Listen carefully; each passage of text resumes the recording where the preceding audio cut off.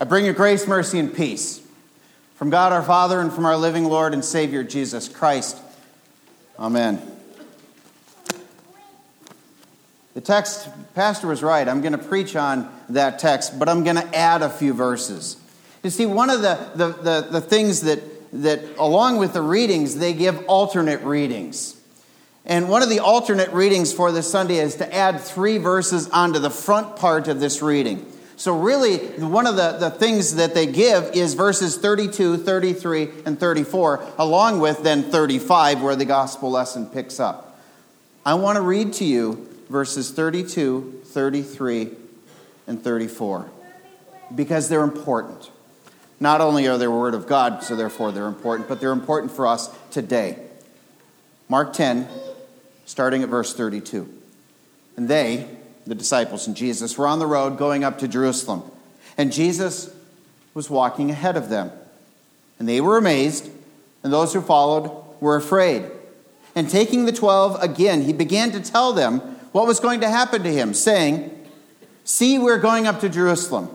The Son of Man will be delivered over to the hands of the chief priests and the scribes. And they're going to condemn him to death and deliver him over to the Gentiles. And they will mock him, spit on him, flog him, and kill him. And after 3 days, he will rise." The text then continues, and then James and John, the sons of Zebedee, came up and asked, "Teacher, we want you to do for us whatever we ask."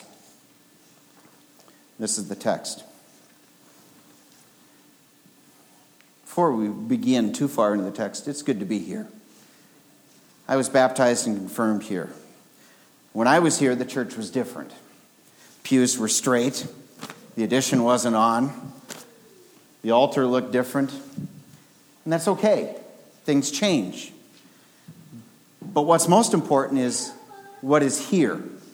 It's not how the pews are arranged. It's not whether you have a big education wing. It's not whether you have gold behind the cross, behind the back wall, or whether it's green, or whether the carpet is this color, or whether it was a red, or whatever it is. What's most important is the Word of God is here.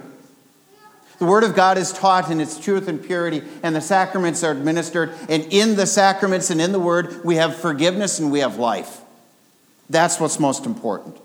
So yes, it's a little different. Yes, it's a little weird for me, as son of this congregation, coming and preaching. But what's most important is not me. It's not the building. It's not anything. It's Him who gave His life for you. This text is a fantastic text because it shows the difference between God and man. I want to read to you this very first sentence, again, of verse 32. And they are on the road going up to Jerusalem, and Jesus was walking ahead of them. Give you a little context. This is right before Palm Sunday.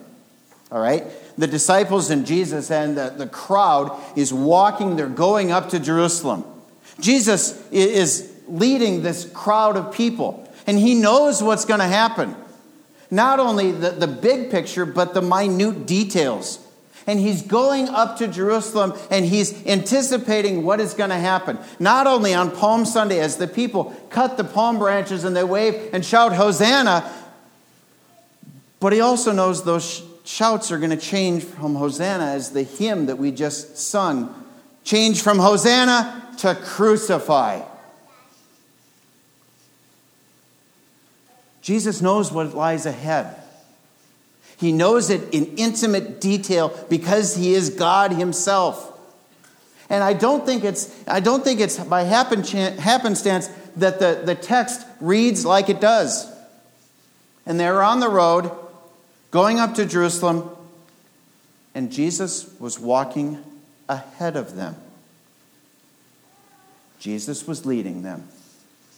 He was leading them into Jerusalem. He was leading them up to the holy city of Jerusalem, but He was also leading them ultimately to the cross, to the empty tomb. Jesus was walking ahead of them. He knew what lay ahead. He knew that the shouts of Hosanna would be there. He knew that the people would spread their cloaks on the road, and he would ride into Jerusalem on that donkey, the conquering king. And the people would be shouting, "Hosanna! Blessed is he who comes in the name of the Lord." He knows. But he also knows, as he takes those disciples aside for a brief moment on the road, and he begins to tell them what's going to happen. The Son of Man will be delivered over to the chief priests and the scribes, and they're going to condemn him to death. Deliver him over to the Gentiles. And they will mock him, spit on him, and flog him and kill him. He knows, and yet he keeps walking. He's leading the disciples. This isn't the first time he's told these disciples. In fact, this is the third time he's told the disciples. Now, you would think after a couple times that he would tell the disciples, "Hey, this is what's going to happen. I'm going to go to Jerusalem. I'm going to be killed." The disciples would be shocked, but they would listen.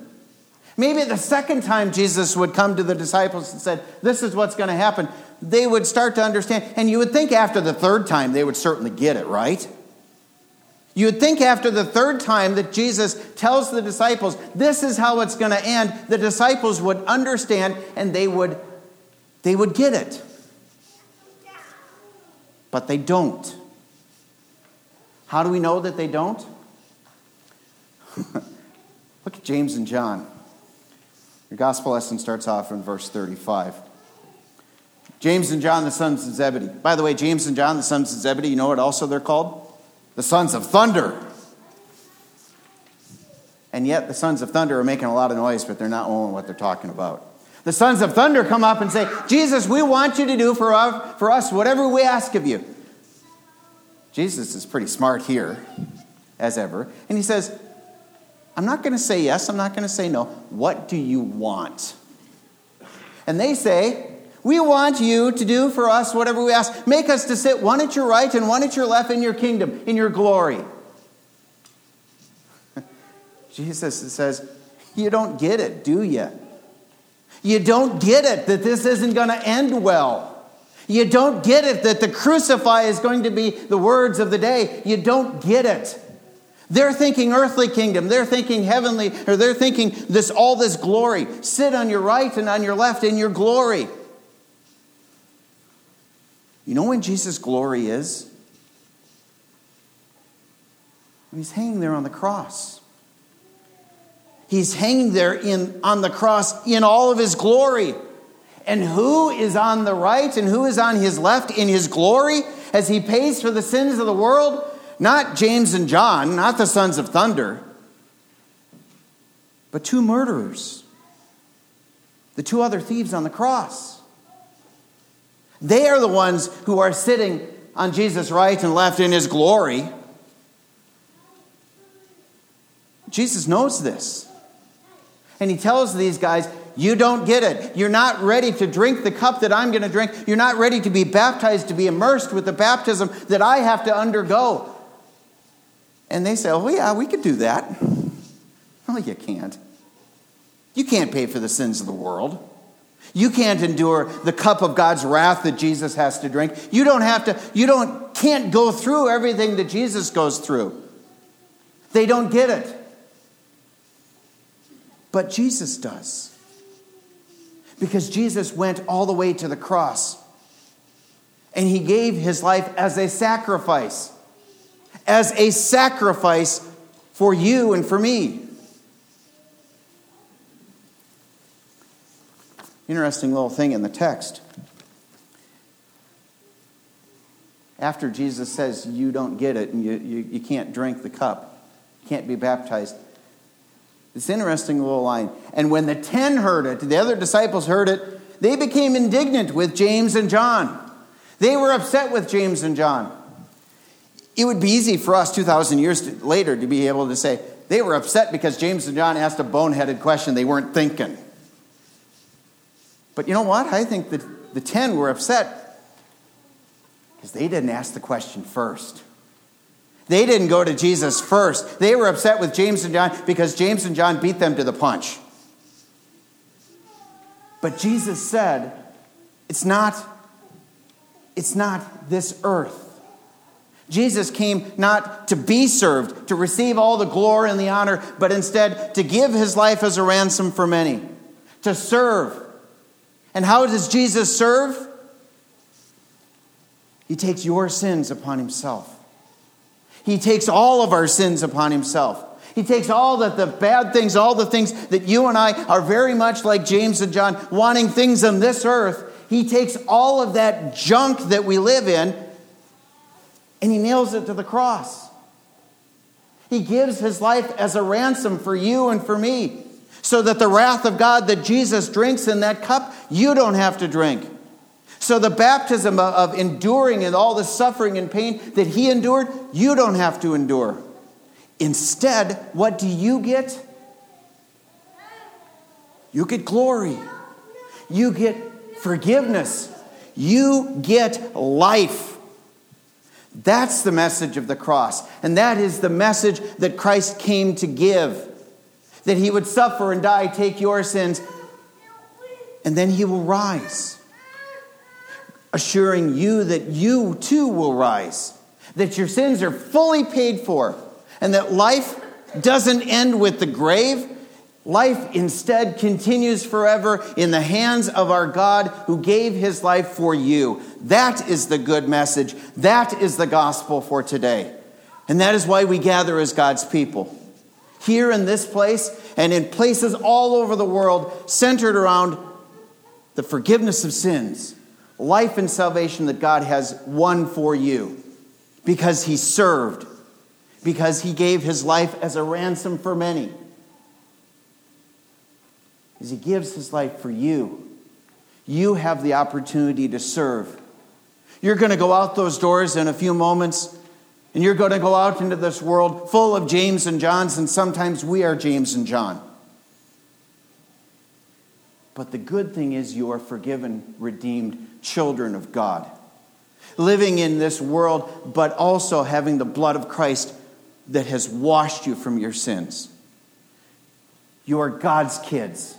You are God's redeemed children.